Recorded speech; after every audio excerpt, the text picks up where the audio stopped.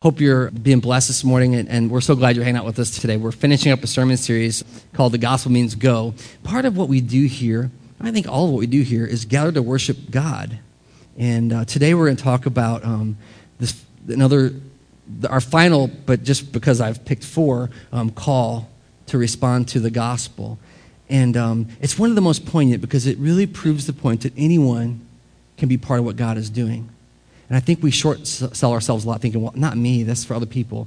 I think that's a lie. And so today we're going to hear from Scripture about the reality of God's call in all of our lives. So I wanted to start, as I get into the Scriptures this morning with you, I want to start with the Gospel of Matthew. And I'm just going to read a few verses.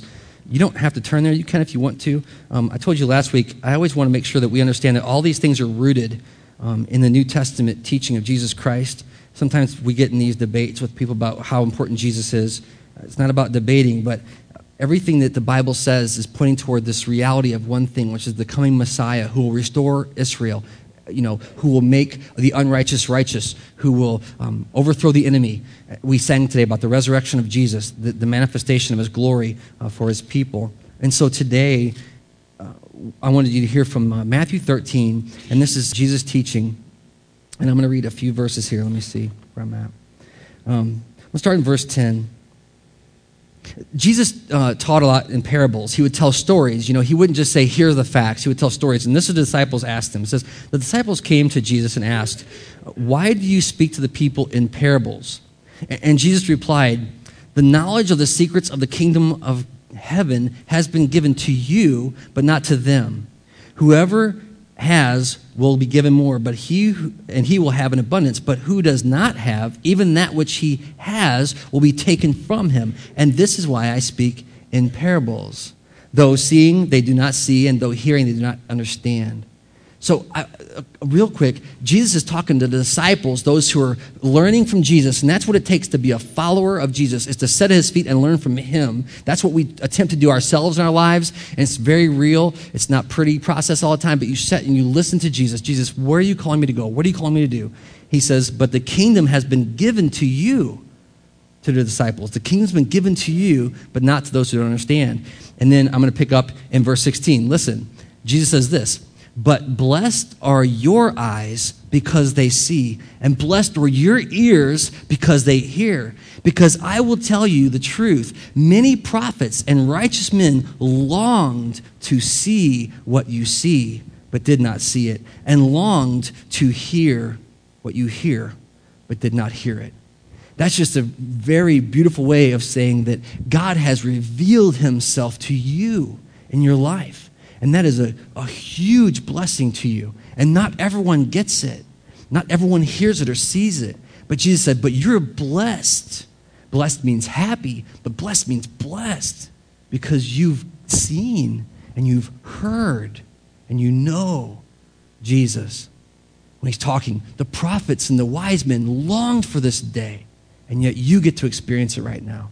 I don't know if you still believe that that's true, that this is a time of revelation, that this is a time that God is showing the nations his Messiah, Jesus Christ. He's pointing the way, offering salvation still right now today to us.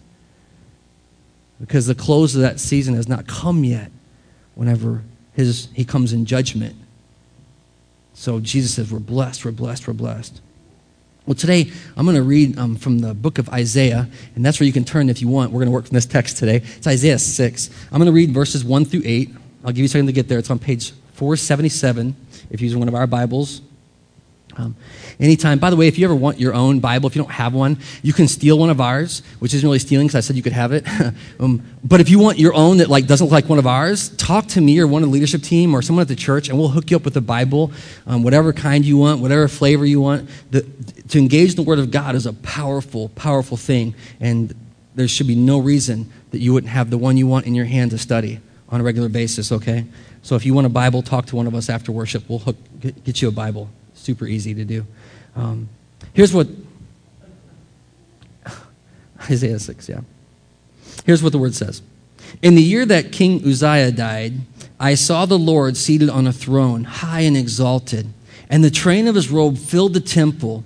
Above whom were seraphs, each with 6 wings, 2 wings that covered their faces, and with 2 they covered their feet, and with 2 they were flying. And they were calling out to one another, Holy, holy, holy is the Lord Almighty. The whole earth is full of his glory. At the sound of their voices, the doorposts and the threshold shook, and the temple was filled with smoke. Woe to me, I cried. I am ruined, because I'm a man of unclean lips, and I live among a people of unclean lips, and my eyes have seen the King, the Lord Almighty. Then one of the seraphs flew to me with a live coal in his hand, which he had taken with tongs from the altar. And with it he touched my mouth, and he said, See, this has touched your lips. Your guilt is taken away from you, and your sin is atoned for. Then I heard the voice of the Lord saying, Whom shall I send? And who will go for us? And I said, Here I am, send me. And I ask you to pray with me that God would reveal himself today through his word. Father God, we come here to encounter you in a mighty way. You are beautiful and glorious and majestic all over the earth.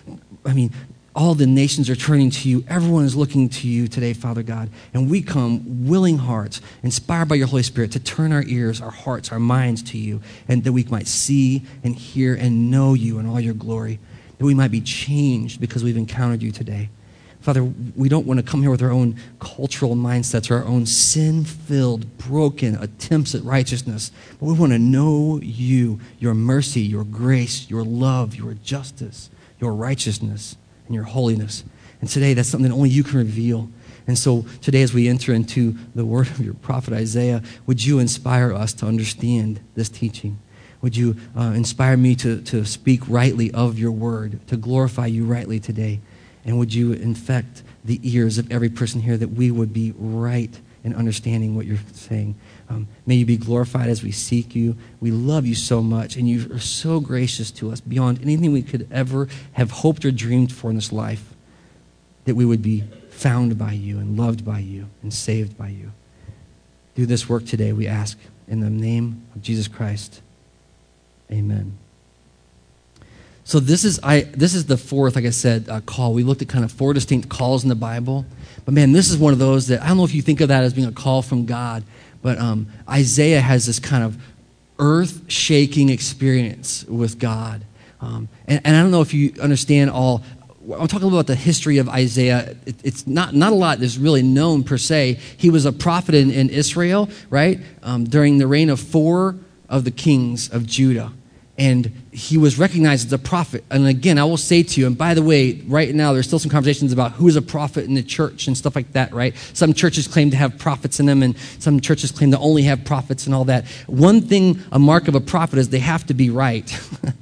That's kind of obvious, but you know what I'm saying. I mean, I'm not trying to be ornery, but sometimes people are like, I'm a prophet, and they say something that's completely not right. And it's like, you have to be right if you're going to say you're a prophet. Isaiah was right. Isaiah was a prophet who saw things that he could have never imagined on his own. He could have never gotten right on his own. The background of Isaiah is that he reigned. He probably prophesied for over 60 years. So it's not like a flash in the pan, like he was here today and gone tomorrow. I mean, 60 years he went around and spoke the word of God to people. Spoke the word of God, the inspiration of the Holy Spirit to people. By the way, you might say, well, what do you mean? All these things, if you study this scripture, that's why I encourage you to read it for yourself. If you understand what scripture says, all of it is caught up in, all of the reality of who Jesus is caught up in the whole Bible, right? In the New Testament, speaking specifically of Isaiah, it says the Holy Spirit was speaking to Isaiah when he said, and then you will see that today it said the voice of God spoke to Isaiah when he saw him. It's kind of funny because the call of Isaiah comes 6 chapters into the book of Isaiah. So there's prophecy before Isaiah talks about his experience of God. I don't pretend to understand what that means exactly in the book, but there's this kind of the manifestation, the things that God, it's almost like the things that God said through Isaiah is more important than how Isaiah even came to know him himself. But in the 6th chapter, we get a glimpse into a moment in a man's life.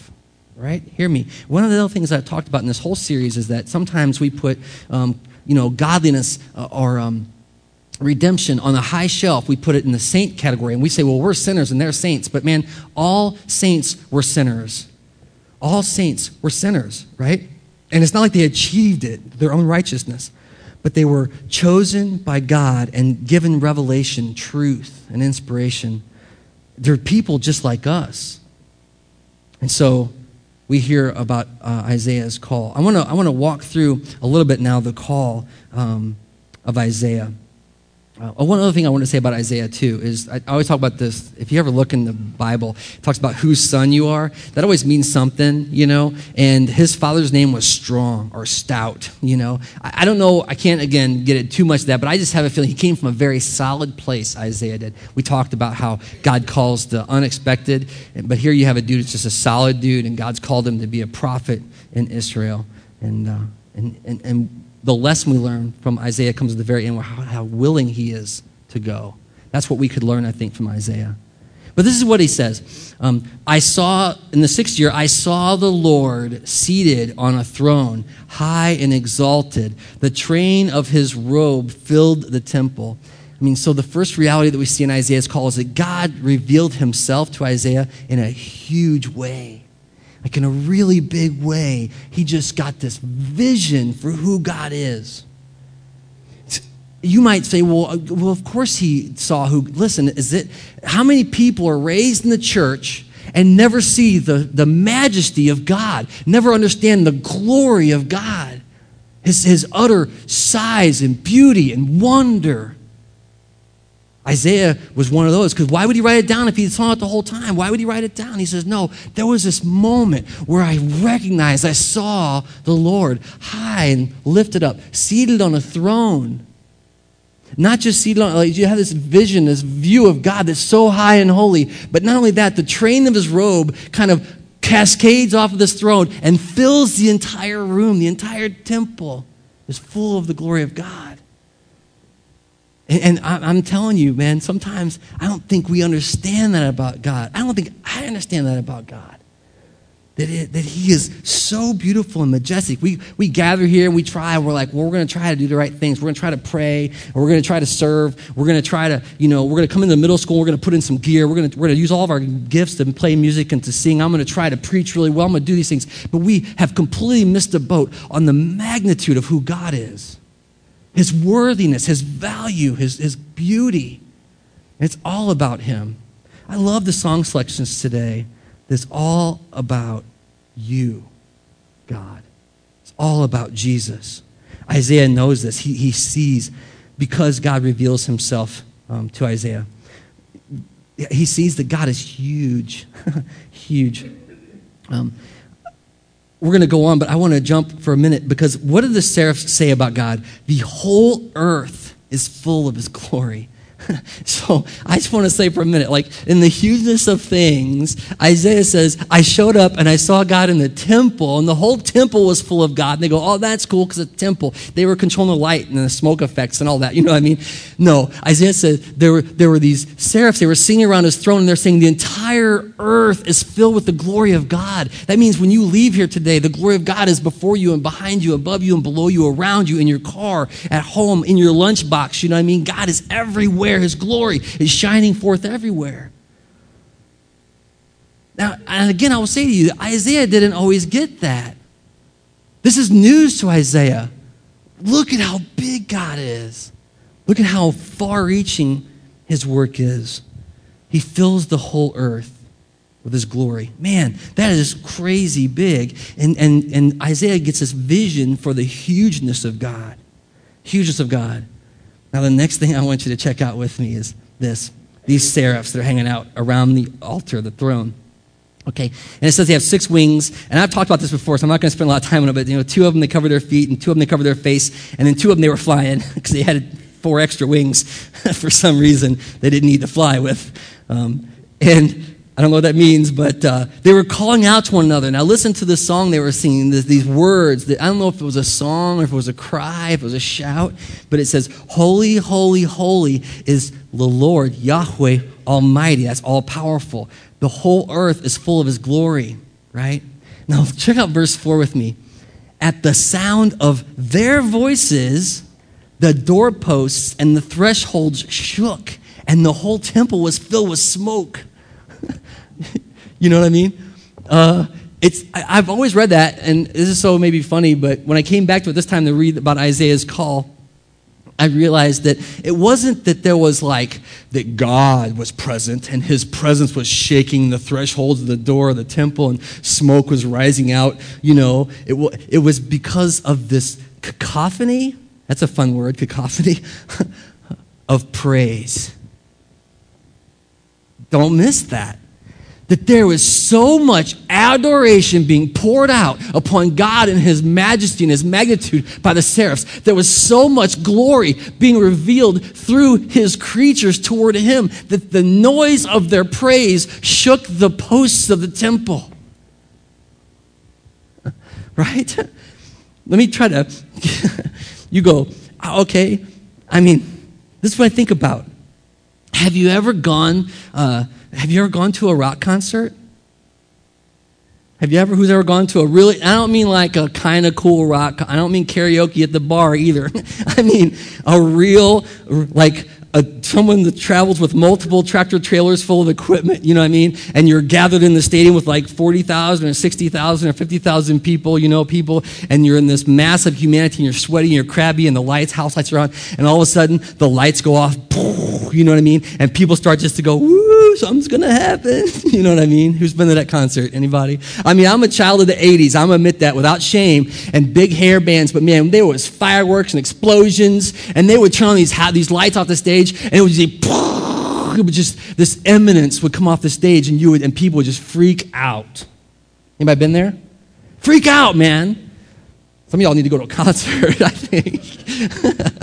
Just to get some idea of the spectacle that man can make. That man can make a spectacle like that, right? And you can get caught up in that. And then guess what they do usually? They set off smoke machines, they smoke. I remember one time I went to a local concert and the whole room was so full of smoke you couldn't even see people next to you, They got a new smoke machine. They were trying it out. Let me talk about this for a minute. There are some religious rituals where whenever certain people come to show their holiness or that you should be listening, they do the same thing. They play trumpets and there's smoke that comes out and there's this huge scene because they're trying to get people to pay attention that something different's happening. Here's the difference between that, though, I think, and what happens here is that all those things are imitations. All those things are manifestations that are often for our own benefit, that we want to feel good, that we want to be like, Freebird, you know what I mean? Rock on, woo, mullets are back. I don't know what you guys say at concerts. But this is for God's glory. God's glory. That all these things, man, all this noise, all this fervor ought to be pointed at the creator of the universe and his throne, his mighty, his majesty, his glory, till the temple shakes. I think so many of us, man, we're going to, this is true. I think that so many of us think that we're going to get to heaven and it's going to be like a yawn fest, oh, I finally made it. Time to sleep around with Jesus. You know what I mean? Get the nappy poo up here. I think it's going to be like, wah! You know what I mean? I think that the stuff that we experience here on Sunday mornings in worship, did you hear it today? Did you feel it? These songs we sing and we go, man, that's good. It's going to be like that times a million. It's going to be like, woo! I can't even imagine. I can't even imagine the worship whenever things are the way that God says they should be. I can't even imagine the glory that's going to pour forth from the people of God about his salvation and his righteousness, his holiness, his beauty, his wonder, his splendor. I'm convinced it's going to rock the foundations of the earth. Though, man, Isaiah sees this, like he sees it himself. He gets the view of God and this throne and these angels that are singing. He's like, wow, this is crazy. Crazy. But for God's glory, all for God's glory. I don't think that we believe that. Listen, that right now, all around God's throne is a spectacle of praise. Do you hear what I'm saying? Right now, Like when you and I are feeling crappy about our lives and we're overwhelmed, we're depressed, and we think nothing's going right anymore, that all the time, 24/7, his creatures are just hovering and singing glory to his greatness because he's beautiful all the time. We don't see that, though. We don't recognize that, though. God is in his throne. They're shouting his beauty. They're glorifying God. Holy, holy, holy is the Lord Almighty. By the way, it's funny, depending on translation, it might say the Lord of hosts. The Lord of hosts, I want to mention real quickly, is interesting because the idea is that he commands the people. You know, when you get depressed about the brokenness of the world, he commands the people. Matter of fact, Lord of hosts can even mean the commander of the enemies. He doesn't just have his army that he commands into the field. He is Lord over everyone and everything. He's the right authority in the world. And so even as we see the brokenness and the failure and the sin in this world, we can trust that God is the Lord of hosts. He's the God of all creation. Holy, holy, holy. Perfect, perfect, perfect. Beautiful, beautiful, beautiful. The Lord Almighty. The whole earth is filled with his glory. Man, that's awesome to realize that. Now, that's enough, right? Just that. You go, man, Isaiah saw that. But I want you to see what happens immediately in Isaiah's life. When he sees and recognizes and hears and knows the beauty and majesty of God, he cries out, woe to me, I'm ruined. I'm a man of unclean lips, and I live among a people of unclean lips, and my eyes have seen the King, the Lord Almighty. He's like, man, I am ruined. I am doomed.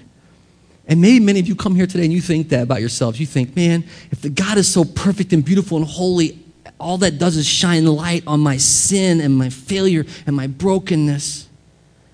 I'm ruined. I'm ruined. Many of you will encounter the reality of God in that way, and you will want to stop right there. You will say, I can't go any further with this Jesus guy because he's too good, he's too pure, he's too holy, he's too righteous. I can't hang out with these church people because I don't look like them or smell like them or act like them. I don't think like them. I'm so broken. Man, you're in good company if that's where you are. Because that's where God works with people. He knows how beautiful he is. He knows how glorious he is. And he knows how broken we are in his presence. And Isaiah himself realizes this. It was funny when I was reading this story of Isaiah, I was reminded of Peter in the boat with Jesus. Peter, just an ordinary fisherman, and when Jesus causes him to catch all these fish, Peter just falls apart. Away from me. I'm a sin-filled man. Thinking there's no mercy in this beautiful God. There's no way, listen to me today, there's no way a sinner like me can be part of God's kingdom. And if the story ended there, boy, that'd be a real downer. But this is what happens. One of those seraphs who is flying around the altar proclaiming the glory of God and all the earth, it says, one of the seraphs flew to me with a live coal in his hand, which he had taken with tongs from the altar. The altar. Now, there's a lot of symbolism in this, right? This place where the offerings are made to God. I mean, the smoke rising up, this place of sacrifice and of purity, like the hottest furnace you could imagine, just burning. I don't even know. But he took a coal from that, from this holy place next to God. And it says, he flew over and he touched my mouth. And he said, now look, this has touched your lips. And listen, man, this is the good news of Jesus Christ right here. It has touched your lips, and your guilt is taken away, and your sin is paid for. That's what it means, atoned for. All your brokenness, Isaiah, all your hurt, all your confusion, all your pain, all your lostness, it's paid for. It's paid for. He brings this coal, this sacrifice before God, and touches Isaiah's lips.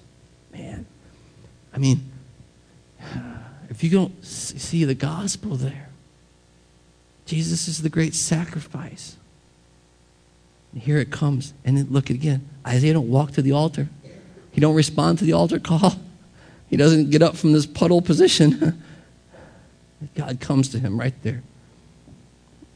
Maybe that's you today. I'm telling you, God loves you, and he is making a way for you that's beyond what you can imagine. Here he comes into Isaiah's uncleanness and purifies him. I would even say it's almost like he got a brand, you know. I would even say that's probably a terrifying and painful thing to have something come that close to you that's so hot and so perfect. But it's going to purify you and make you right. See this sin, or see this has touched your lips, your guilt is taken away, and your sin is paid for. Now look at verse 8 with me. First 3 words, then I heard. Then I heard. There's something to that, right? That Isaiah is in the temple, and all he hears is the noise of the people. He hears the seraphs. He sees the stuff. But he doesn't hear God. And then in his brokenness, God comes to him and says, you've been forgiven. You've been made whole. Your sins are forgiven. And all of a sudden, Isaiah has ears to hear. He hears the Lord for the first time. He understands the author of the music. He understands why everyone is singing. He understands why God is so grand and glorious. He understands why you would want to spend an eternity around the throne worshiping him, because of the great forgiveness, the great mercy, the great love, the great compassion of our Lord. And he hears. I heard the voice of the Lord saying, man, that's beautiful. That's kind of what I see as the process, the way God reveals himself. Now, I'm not saying that there's the only way, that that's the only way it happens. I know as many ways that people have come to faith as I know Christians. You know what I mean? Everyone's got a story, and so I'm not saying that, but there's this recognition of God's holiness and our brokenness and our need. And even if we don't see our need, God comes to us. Matter of fact, Isaiah says some things about God revealing himself to people who weren't even looking for him. That he answers questions that people weren't even asking of him. I mean, this is a God who's proactive, who is moving in the world. He isn't complacent or waiting. His glory is always with us. Isaiah got to prophesy about those things, but here he himself experiences this grace of God. Last thing here, verse 8. He hears the Lord saying, who shall I send? Who will go for us? And Isaiah said, here I am, send me. I think that's so beautiful, this response, you know. I would call this like a willing servant. Man, the world's such a broken place. Who's going to go? I'll go. But I'm not saying you'll go in your own power. That's not what Isaiah said. He's not like, he had no part of what God was doing until he saw the glory. I will say this. I believe 60 years of prophecy were compelled by Isaiah's right understanding of the magnitude, the size, and the glory of God. It drove him in his life. It motivated him. It inspired him. He never forgot who God is. And he was always remembering. I mean, this is the story of his formation in Christ. He jumps at the chance to serve him. Yes, let me go. I want to go. I've seen it. I get it. I want to do it. Man, we could learn something from Isaiah in that way. So here's some impact things from Isaiah. He gets to prophesy clearly, specifically, repeatedly about the coming Messiah. If you don't know I won't say everything, but so much in the New Testament, the Gospels literally say, as Isaiah prophesied, Jesus fulfilled it. As Isaiah prophesied, Jesus fulfilled it. Over and over again in the New Testament, in Mark and Matthew and Luke, is said, and in John as well. Just like the prophet Isaiah said, Jesus fulfilled these things. As a matter of fact, get this. Jesus himself unrolled the scroll of Isaiah when he said who he is in the temple. He unrolled Isaiah's scroll and read from it and said, today it's fulfilled in your hearing. Jesus himself used the words of Isaiah to verify his ministry, his call, his who he is. There's not words for that, by the way, but and then the people are told the truth in Israel. Now, I want to say that too, because Isaiah has to say hard things like any prophet to Israel, and things that they don't want to hear. But he's right, and he's proven right by what comes and the way God manifests himself for their redemption eventually. But he tells the truth about what's happening around them, but also about what's to come, about the coming glory, the coming reality of Jesus and of God and his salvation as people. And then the last thing I want to say about the impact is that Isaiah and his whole family becomes part of God's story. And that's interesting to me. A couple things from the historical side of this is that Isaiah's wife was known as a prophetess. And that would have been a title of honor she got because of her husband. I'm not saying that women didn't prophesy. They certainly did. But in this case, it was simply her marriage to this man who was obedient to God that changed her life. The same for his sons. They were changed because of their father's call. And so he not only changes Israel by telling the truth of God, not only does he get to experience it himself, but his family is changed in his obedience. All right. So some connections for us then. I wonder, have you ever stopped to think about the scale, the size, and the beauty of God? And I know we're all busy. We're all busy, man. But, if you don't take time to sit and just wonder at God's scope and size, and I'll give you a couple ways you can do it. One way is you can try to take in the vastness of what's happening, right? I mean, walk out on a clear night and look up at the stars and just imagine all this happening. Watch one of those nerds on TV talk about the solar system or putting things on Mars, these people who are way smarter than us. The scope of it is ridiculous. But maybe you're not like that. You're like, well, that's not my thing. I love that the Bible says consider the ant. Pick something really small and just look at it. You're not in awe of what's happening? Are you not amazed with what God has made? Who he is and what he's done? It's all too much for us to take in. And yet we're surrounded by it every day. We're living in it, as a matter of fact. Do you have a sense of that? Have you had an earth-shaking experience with God? And I don't mean to make that normative, but I mean, does your soul in you light up when you think about the glory of God? I don't know. I don't know how you know God and you're not passionate about the things of God. Here's another one. Do you stand in awe and wonder at the very sight of God? I mean, do you ever catch yourself in a room where you didn't expect to see God show up and God shows up and you're like, wow, didn't see it coming. Didn't see that coming. I didn't think God was available whenever I was at work. You know what I mean? There's something that when he moves that is awe-inspiring in us.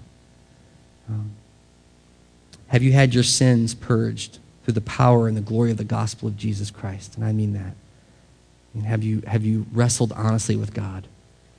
Have you laid yourself bare and said, this is me, I'm a broken sinner, I'm screwed up, I don't get it, I don't know where I'm going, I don't know what's happening, God, but I'm yours. I love that song we sang today, I am yours. You made me. Show me. Lead me. Have you had that kind of conversation with the God who made you? The power of the gospel in your life, man. And then the last is this. What's your life motivation? No matter what you do for a living, no matter where you go from here, are the things, is what you do, and actually the youth last week did a great job of leading a study on this idea of, are the things that drive you in your life rooted in the reality of who God is? Does he get glory from your fill in the blank, right? And that's not always, but I mean, is he part of that conversation? Do you see it in your life? Do you connect what you do every day with the reality of God and who he is?